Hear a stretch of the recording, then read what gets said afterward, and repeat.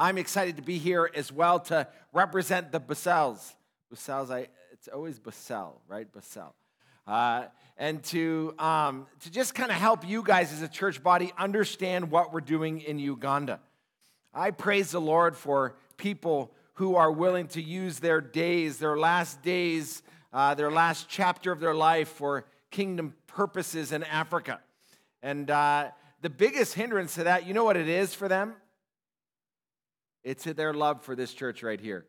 And come on, you can clap for that.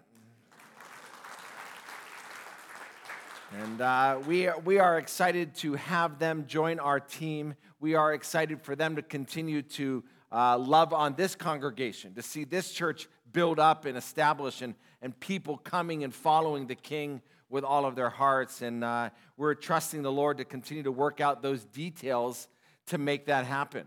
And but we wanted you to know what they're about. We want to let you know the mission they're part of. We want to let you get to know us a little bit so that we can continue to build the relationship. You guys are already supporting the Huffstutler family. And so we praise the Lord for that. Come on, clap for yourselves there.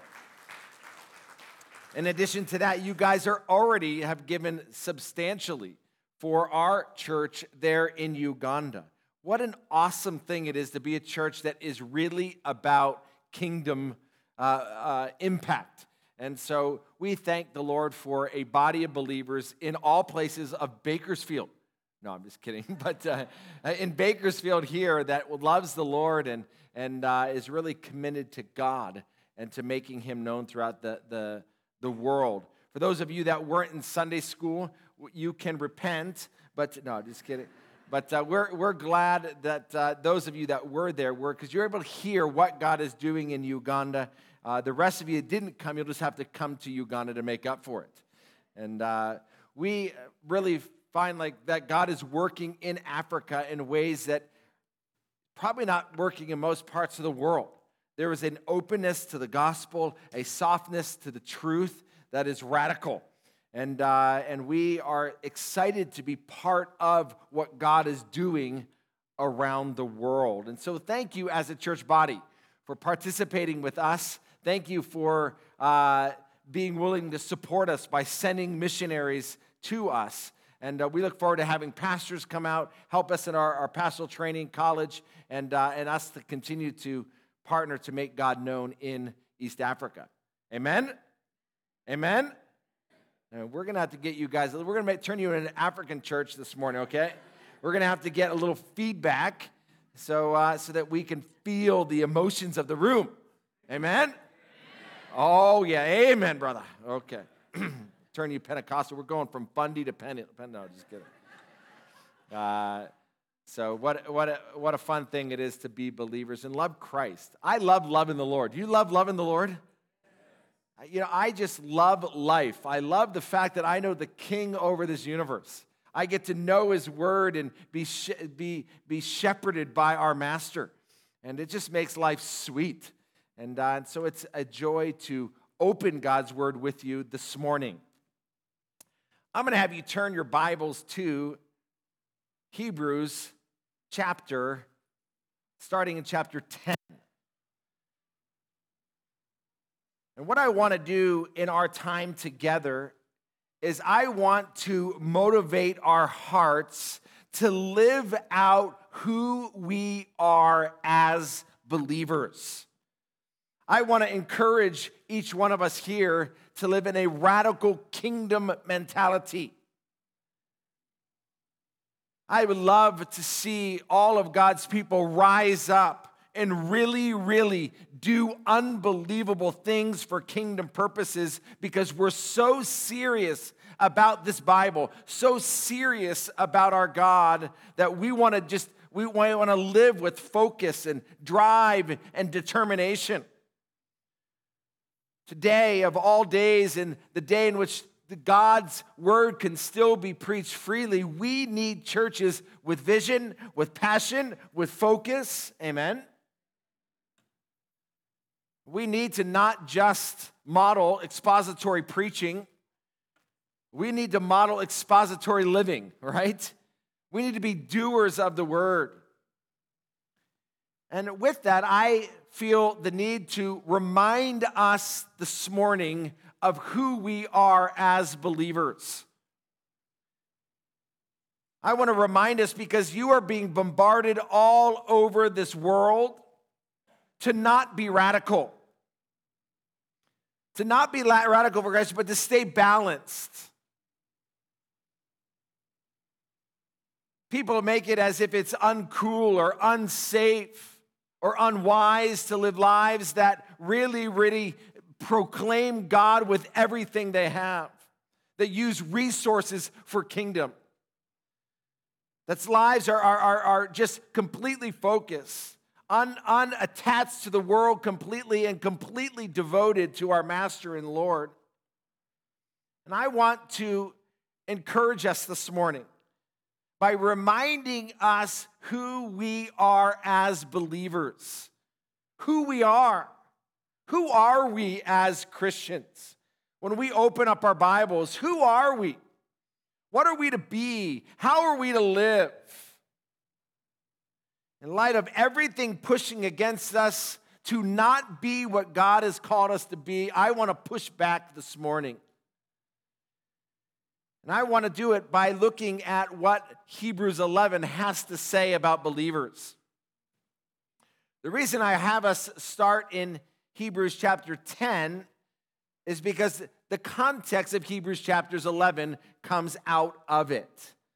What I want to do in our time together is I want to remind you, or I want to lead you in three ways. I want to do three things with you this morning, okay? How many things?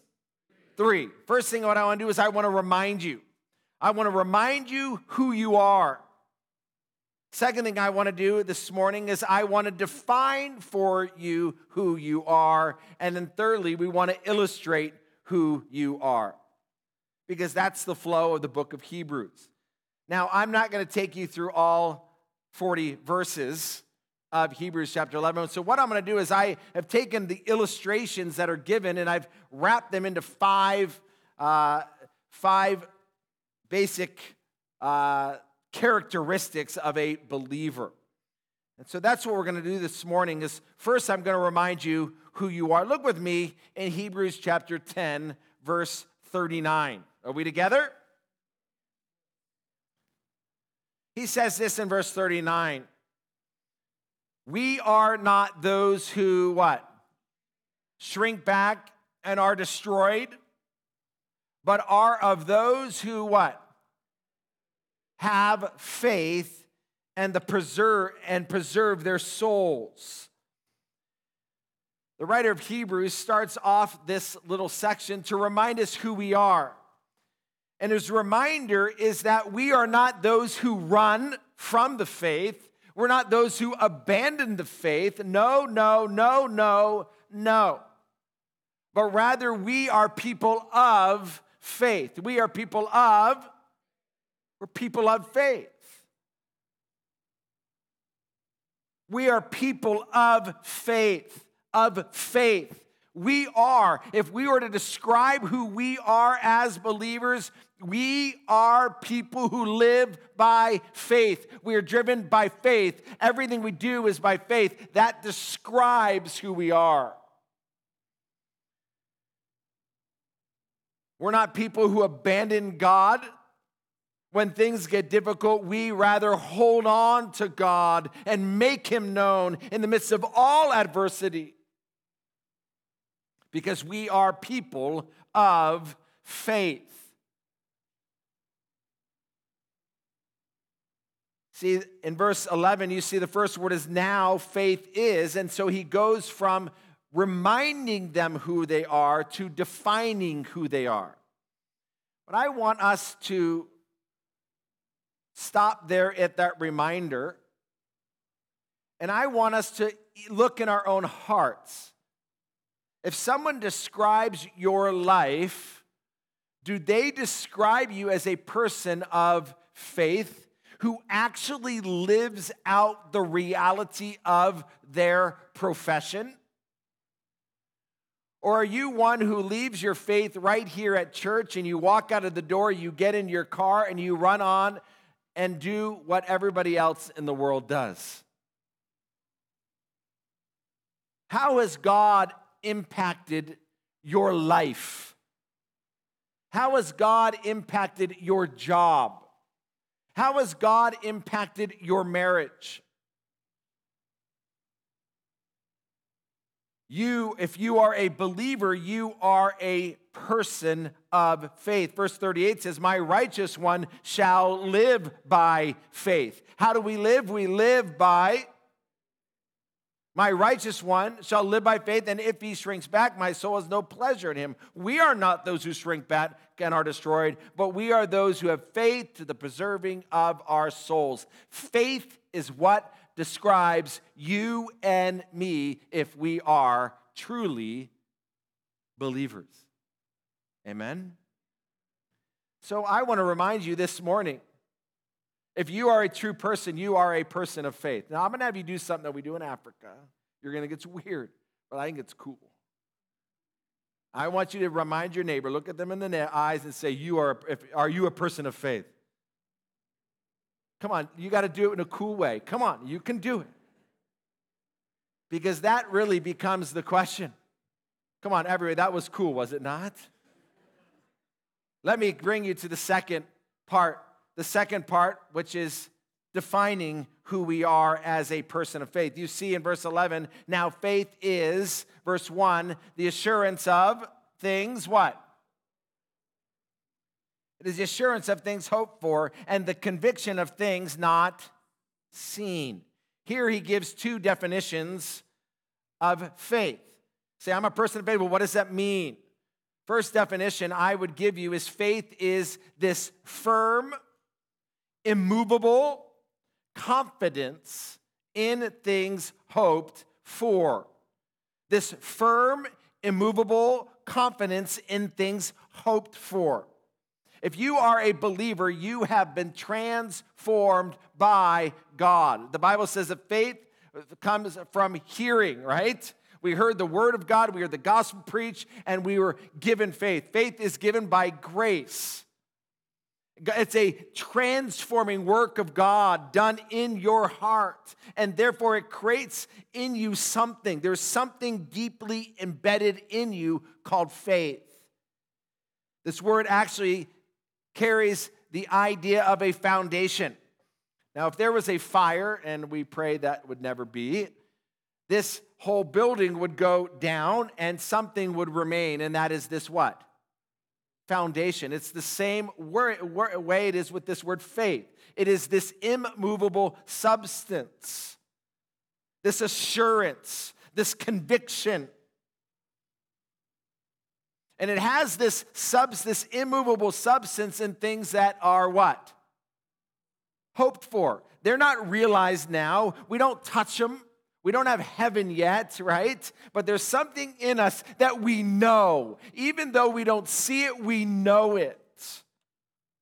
We believe in heaven, do we not? We believe in hell, do we not?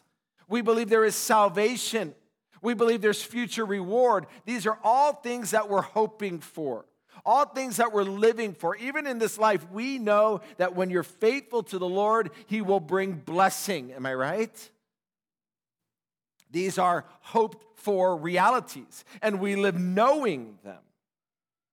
I mean, why would we move to Africa? Why would the Basells want to move to Africa? Why? Because we're living in light of a future reality. And God has put this something in us that knows what we can't see. The second definition, and look at verse 7. Here's a great example. Verse 7. Read it with me. It says this, by faith Noah being what? Warned by concerning events as yet in reverent fear, constructed an ark for the saving of his household. You see, Noah had this confidence that what God had said He will do, and thus he moved in light of that reality. The second definition that's provided here is faith is an undying conviction in things unseen. An undying conviction in things unseen. This word conviction implies a compulsion. There is something in us that drives us. It drives us to live out this truth. 1 Peter 1:8 says that though we have not seen him, we love him. Inside of us, God puts this passion to love a God in whom we cannot see. To live in light of a future even though we've not tasted that future.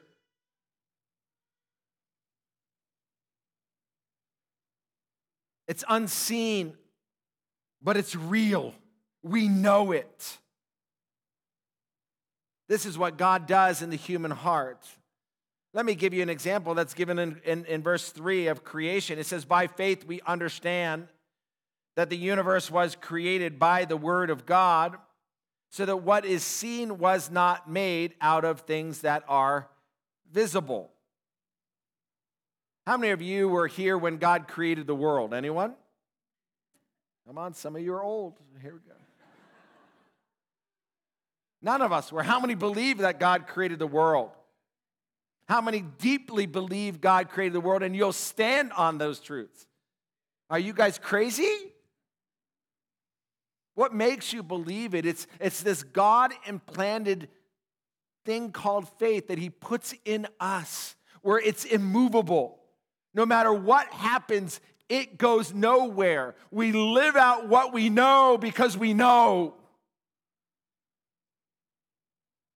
There is this deep conviction, this compulsion to live for things that are a future reality and to live for someone we've never seen because we know, because God has given us this thing called faith. We can't go anywhere because it's in him that has the words of life. I, like you, are tempted to sin. Are we all that way? Sometimes I'm like, man, what is the problem with me? Why does my head think funny things? Why do I have temptations? Why do I have this? But listen, in the end of the day, I can't go anywhere because I know the Bible is true. I know God's way is the best. That is this thing called faith. This is who we are. This is not just who I am. It's also who you are. And one thing I want you to see in this section is here, the writer of Hebrews is not describing who the superheroes of the faith are. Whoever says that Hebrews 11 is about the super Christians, everybody together, wrong. This is not about super Christians. That's not the goal here. Whoever says that, they have a wrong theology. The same Spirit of God that he put in any believer is the same Spirit of God in all of these believers right here. One Spirit. And in reality, this is not describing who the heroes of the faith is. It's describing who we all are as believers. I'm no different than you. I may be a missionary. But we all live by faith. Mark might be a pastor, but we all live by. If you're a businessman, you live by. If you're a mom at home, you live by. If you're a student in school, you live by. You all have this deep implanted conviction, confidence in things hoped for, this undying conviction in things that aren't seen, because it is a God-implanted reality is placed right in your heart by grace. And it is alive. It's sealed by the Spirit of God. And it drives you to be radical for kingdom purposes. And that's the purpose of Hebrews chapter 11. That's why what he does after defining in verse 1, he'll give in verse 2 a 4, and he will begin to explain all of these people who have gone before us, as it says in Hebrews chapter 12, verse 1 and 2, this cloud of witnesses that have gone before us. And he gives life after life after life after life of people who have lived this life of faith. What I have done and what I want to do for you is I want to, instead of taking you through each person, I want to show you 5 characteristics of a person of faith. 5 characteristics of who you and I are to be if we're truly born of God. Amen? And I want to use this to motivate you, to encourage you, to cause us to cut out. Because remember, and you learned last week, we are to run this race. Am I right? We're not crawling, we're not walking, we're what? We're running. Everybody running? Some of us, though, are out of shape. And that's why he says, when you run, you're to run with endurance. But before you run, you need to take off what? Encumbrances. And you need to take off sin. And if God does anything this morning, I'm praying that He shows us and reveals to us what are those encumbrances, is that sin that needs to be gotten away of in both you and in myself, that we would run and we would use our life for the glory of our Creator. Amen.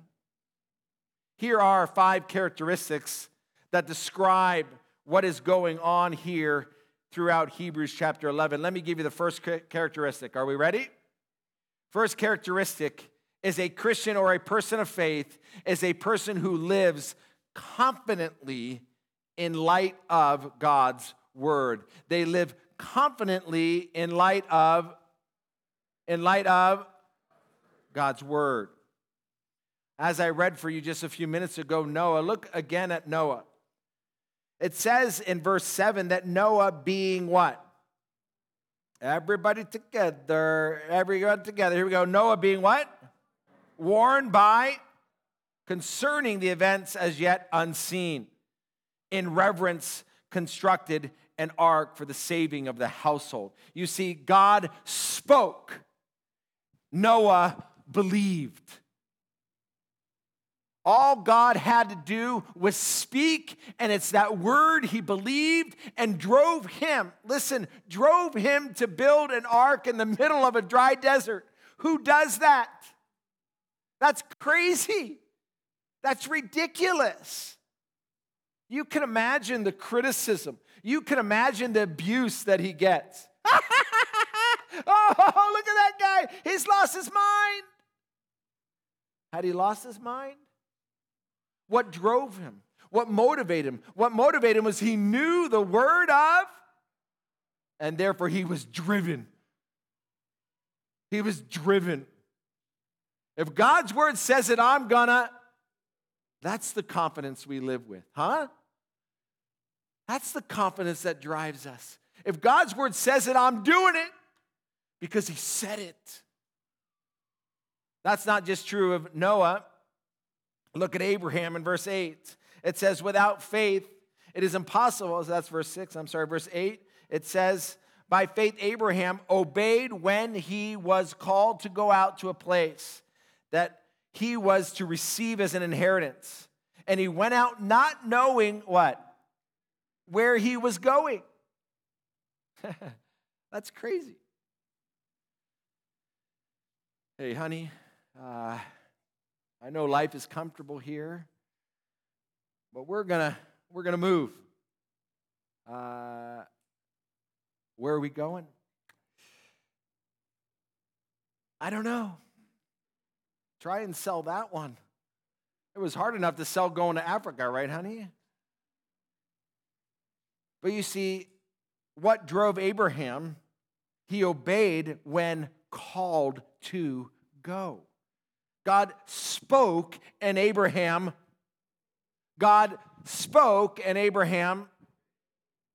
that's what drives believers. It's the word of God. Look at Sarah in verse 11. It says this, by faith Sarah herself received power to conceive even when she was past the age, since she considered him faithful who had what? Here she's 100 years old, And she's able to produce, and what gave her the energy and ability to produce is because she considered him faithful who had promised. It was promises of God that drove her life.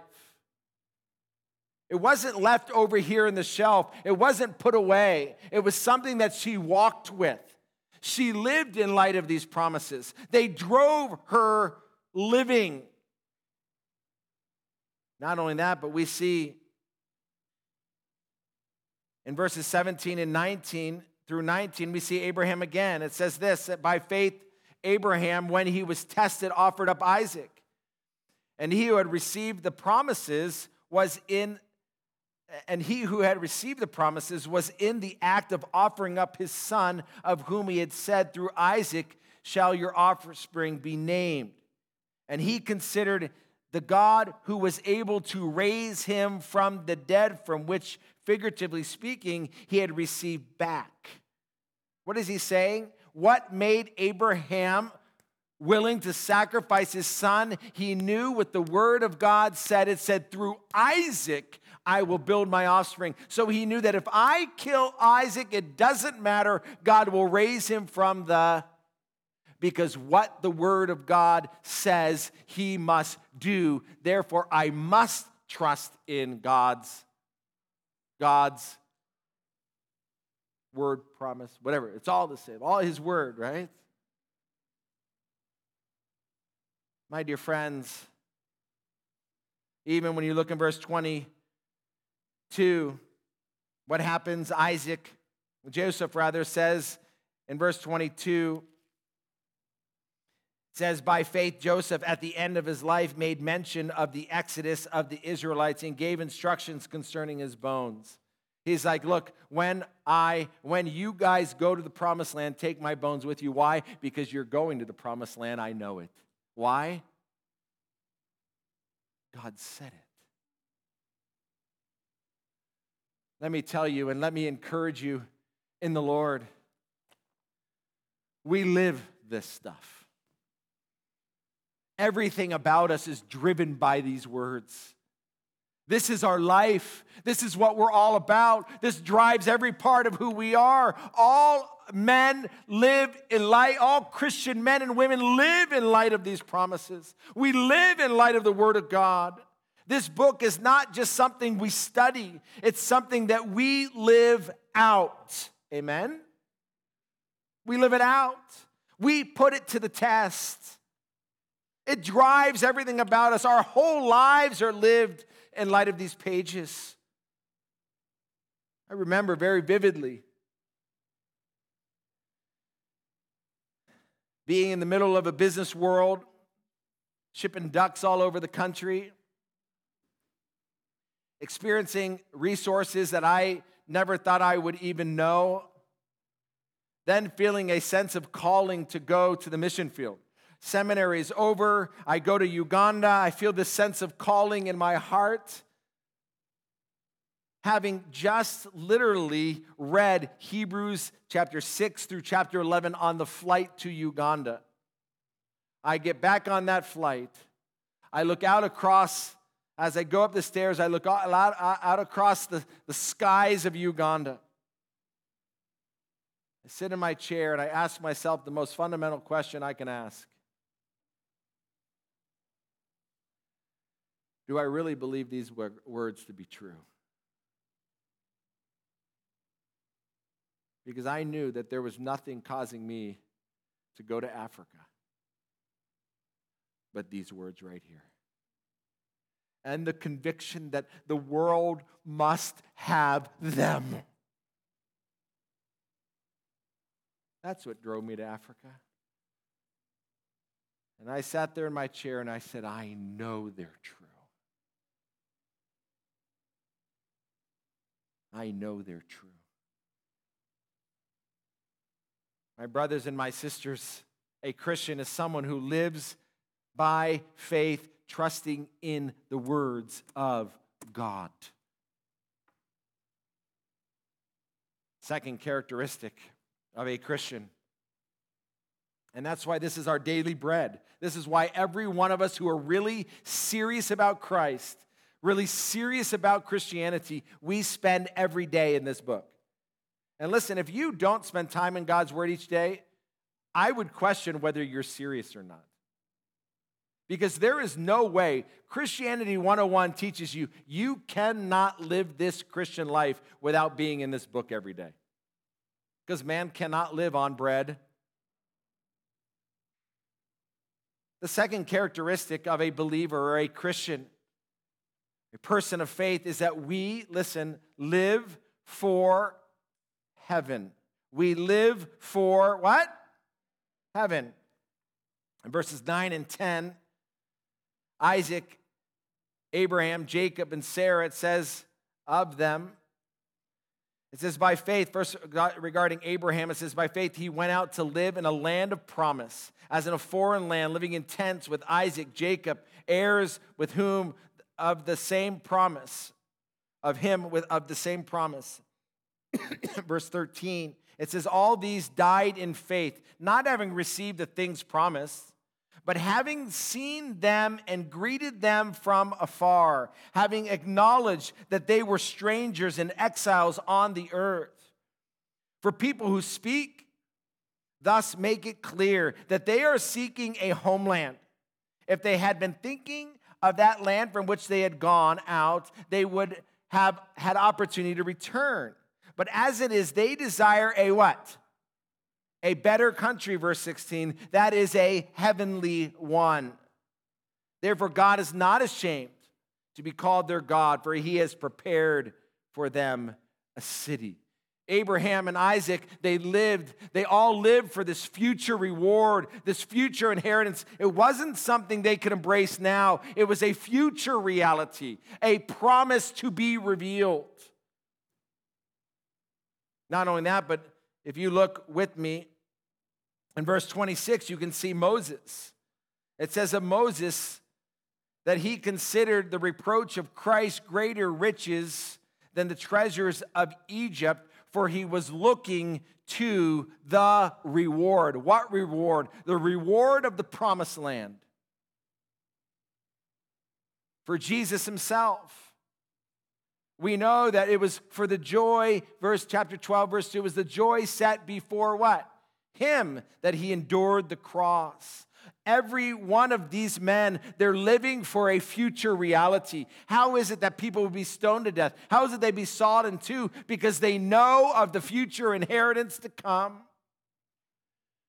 My brothers and sisters, the Bible says that our citizenship is in heaven, from which we eagerly await a Savior, the Lord Jesus Christ. Our citizenship is not here, it is there. We are all pilgrims on our way to the celestial city. The Bible makes it very clear in Matthew 6:19 that we do not store up for ourselves treasures on where moth and rust destroy, or where thieves break in and steal, but rather we seek first His, and all these other things will be added to us. We all know that those who love the world and the things of the world do not have the love of the Father in him. Am I right? Listen, we have been given so much in our world, in our day, but this isn't what we live for. We live for a future reality. We live for the coming kingdom. Our investing and everything we do is for the future reality. It's not to build bigger homes, but rather we buy homes to use for kingdom purposes, and we fill those big homes up with as many people that need Jesus as possible. Everything about us is given over for kingdom and future reality, heavenly living. We don't live for this world. We live for heaven. Some of you say, well, what does that look like? Well, it looks differently in every life. Am I right? For me as a businessman, when I realized that God had called me to Africa, and I realized, wait, I think He blessed all of this toy job for that, I began to give. I started SOS Ministry so I can give. And we began to pour money into SOS because if that's the reason God blessed it, then let's give. And then the more I gave, the more excited I was for business. And all of a sudden, business became kingdom. Because the more I can make, the more I can give, and the more God's name could be made great in the other part of the world. And I would go on business trips saying, honey, this is not business, this is missions right now. It's already begun. And not only that, it drove that I need to do things as unto Christ. When I do my work, I'm not working for a man, I am working unto God. And I'm going to work with passion. I'm going to work with purpose. Because I get to serve the King by going about my work today.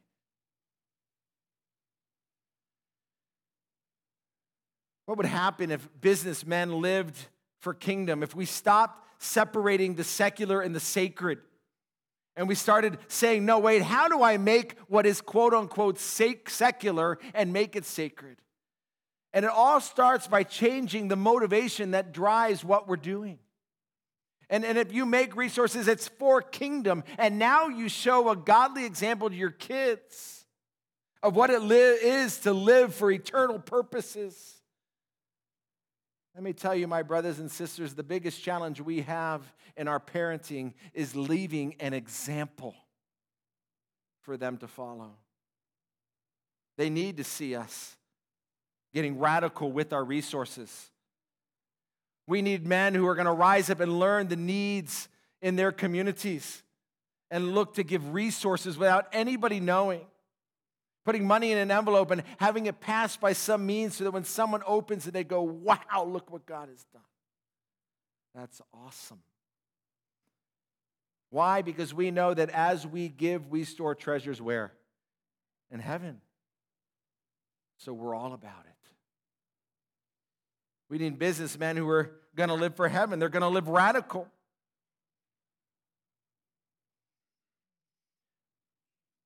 We need housewives whose whole world surrenders on pleasing their master by training their children in the word, by loving their husbands, by doing everything God tells you to do. You do it with passion and vigor.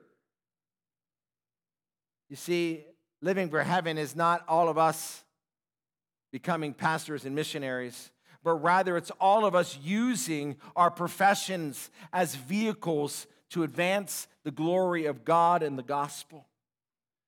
Let me say that our ministry in Uganda is built on godly businessmen who have said, I will use my resources to advance God's name. I praise the Lord for such men, and we need more. We need more people who are going to be about this. And I even would ask, as the Basells look to come to Uganda, every family should be supporting this family. They shouldn't go out on their own dime. They should go out on the dime of every believer here who loves Christ, saying, we are behind you. We're about the mission. Come on, let's go. And we're supporting you. And they use their own resources however they want for kingdom purposes. To love somebody is to give. When you give, your heart will be with them. If you don't give, you'll pray, but you'll forget about it. But every month, when you give, you'll be praying for those dear saints.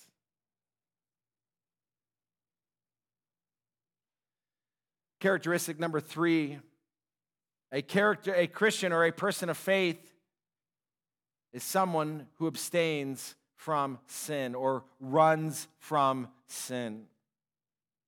In verses 24 and 25, we get this intriguing insight into Moses' life. Look what he says in verses 24 and 25. He says, by faith, Moses, when he was grown up, refused to be called the son of Pharaoh's daughter, choosing rather to be mistreated with the people of God than to enjoy what? Enjoy what? The fleeting passions of sin. Listen to the description. The fleeting passions of sin. Meaning they are passions that what? Fly away. They never satisfy. They come and they How many men have wasted their whole life, their whole testimony, something not reversible. You can't erase it for the simple, stupid, passing pleasures. Moses says, I'm not living for that. He ran from sin. He didn't run to it. I love what John Piper said in Future Grace. When it comes to sin, our chief enemy is the lie that says sin will make our future happier. Our chief weapon is the truth that says God will make our future happier. And faith is the victory that overcomes the lie, because faith is satisfied with God. You see, we run from sin even though we sense its temptations, because we know it's true and we want nothing to do with sin's fleeting pleasure. Men, we want nothing to do with it. We want nothing to do with the internet and all of its passions and pleasures. We want to be satisfied with God and His way, because we know He is the way, the truth, and the life. We run from sin. We have nothing to do with it. We don't watch it on TVs, on our phones, with movies. We don't even engage it because we hate it. We know it is not our friend, it is our enemy. That's why we set aside sin, which so easily what? Entangles us. We set it aside so that we can run. This is not a momentary past event. This is an ongoing fight. We have been bought with a price, so therefore we glorify God with our bodies. Fourth characteristic. Are we still together? You're hanging out with me? Are we okay? Fourth characteristic is this. A Christian or a person of faith, are you ready for this one? Is someone who chooses to suffer. Someone who chooses to suffer. As we've already read in the life of Moses, we see that Moses chose rather to be, verse 25, to be mistreated with the people of God than to enjoy the pleasures of sin. He chose mistreatment over sin's pleasure.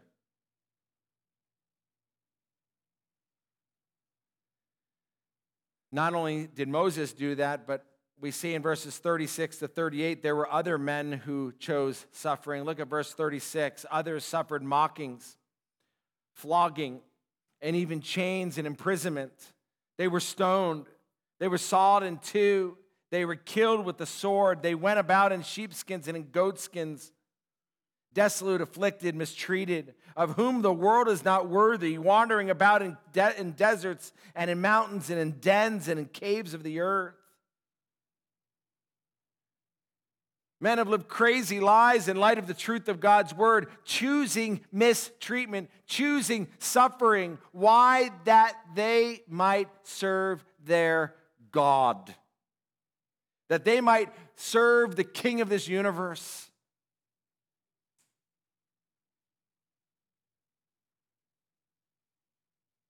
Suffering is what we choose. Our culture today is enslaved to protecting ourselves from suffering. We live for security. We live for health, wealth, and prosperity. Even the Christian community is pushing this idea that, listen, that true Christians will be happy and will not suffer. But the biblical truth is that, according to Romans chapter 8, you are an heir if you suffer with me. That not only are we called to faith, we're called to suffering. We choose suffering. We choose to sometimes bring many people into our home and to live under the pressure of caring for people and being burdened by things so that we can serve and give to others. We choose to stay up late to hear the burdens. We choose as pastors to shepherd sheep that don't want shepherding, and you get bit and you get attacked and you get abused for loving them. We counsel not because they want it, but because we love. We choose suffering. This is what it is to be a Christian. We choose to not watch pleasurable things that we might study the Word of God instead. Dear friends, a Christian is one who chooses suffering because we don't want it. We want to be different on campus. We want everybody to know Jesus, and so we don't care what our friends say. And we choose to be the outcasts, to be called a bigot or be called someone who is a hater, right? That's the new language. If you don't go with the whole homosexual scene, you're now a hater, right? No, we're a lover. We're going to stand with the truth. We're going to tell them that this is against God's way for the protection of the world, for the good of the souls of our people. This is what we choose. Number 5th characteristic is a Christian or a person of faith. Are you ready? Are you ready? Lives a radical and exciting life. Lives a radical and exciting life. You say, Shannon, what do you mean by radical? What do I mean by radical? It means that we do what the natural man would never do. We do what the natural man would never do. We build an ark. We walk around a city. We move to Africa. That's not natural. Not only that, but we live exciting lives. What do we mean by exciting? It's that we see God do what is humanly impossible. Look with me in verse 29. He says this, by faith the people crossed the Red Sea as though it was on dry land. But the Egyptians, when they attempted to do the same, they were drowned. By faith the walls of Jericho, what? Fell down after they had been encircled 7 days. By faith, Rahab, the prostitute, did not perish with those who were disobedient, because she had given a friendly welcome to the spies. What more shall we say? For time would fail me to tell you of Gideon and Barak and Samson and Jethro, of David, of Samuel and the prophets, who by faith conquered kingdoms, enforced justice, obtained promises, stopped the mouth of lions, quenched the power of fire, escaped the edge of the sword, were made strong out of weakness, became mighty in war, put foreign armies to flight. Women received back their dead by resurrection. Some were tortured, refusing to accept release, so that they may raise again to a better life. My dear friends, can you imagine being there, this army coming against you, there is a sea in front of you, and all of a sudden, you'd be like, oh my goodness, what? And then you cross, and all of a sudden this other army comes, and you imagine the excitement? Like, whoa! Can you imagine walking around Jericho 7 times? You're walking, and you're walking, and you're going, this is lame. I have never heard of this war strategy ever. And you cross that 7th time, and all of a sudden the walls of Jericho, can you imagine? You know what they did? Whoa! That's what they did. You see, they did something that was completely ridiculous, something that was radical. But what did they see? They saw God do something that was amazing. Listen, what God has done in Uganda has been God. There is nothing great about any of us. But we have said, listen, I'm going to go. And there were so many times I'm serving in Africa, and I'm like, why am I here? What if this all falls apart tomorrow? But now I can go outside my house and I can say, wow, look what God has done. It is a miracle. I've had the privilege of putting God to the test by believing, okay, if I am faithful today, will He bless tomorrow? And I can declare with you, surely goodness and loving kindness will follow us all the days of our lives if the Lord is our shepherd. Listen, my brothers and sisters, a Christian is a person of faith. I wonder sometimes if we don't see God do great and incredible things because we don't live great lives of faith. For my own life, I would give testimony that the more radical you live, the more you will see God do great and exciting things. Listen, you guys are a church that needs to reach this community. We need this building full and overflowing. We need to expand this thing out, and we need to reach our community. Let us live lives of radical faith. Because we are people of what? People of faith. Let me end with this reminder of Hebrews 12, 1 and 2, where he says this. Therefore, since we are surrounded by so great a cloud of witnesses, let us what? Lay aside every weight and sin which clings to so closely, and let us run with endurance the race is set before us. My dear friends, let us run. Let us run. Live out these truths. Live for heaven. Choose to suffer. Run from sin. And let's do some radical and exciting things and watch God do. Brothers and sisters, remember who you are and ask yourself, am I living out who I am? What's stopping me? What's hindering me? And let's get ourselves all prepared and let's run this race. Amen?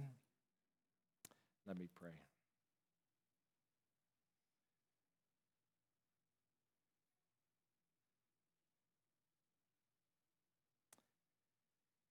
Father, we love you, and we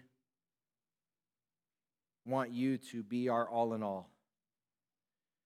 We want you to have first place in our lives. We want to live our short days on this earth with purpose and live out as a person of faith. We recognize that we're added to this list. All of those whom you've redeemed, all are trophies of your grace and demonstrations of your power to this world, and we want to be used in great ways because you are a great God. Lord, I just pray that you would be with this body of believers, that Crossway Church here in Bakersfield, that the testimony of your love would go forth from this place and the ministering of your truth would impact many. We ask this for the praise, glory, and honor of your name, we pray. Amen.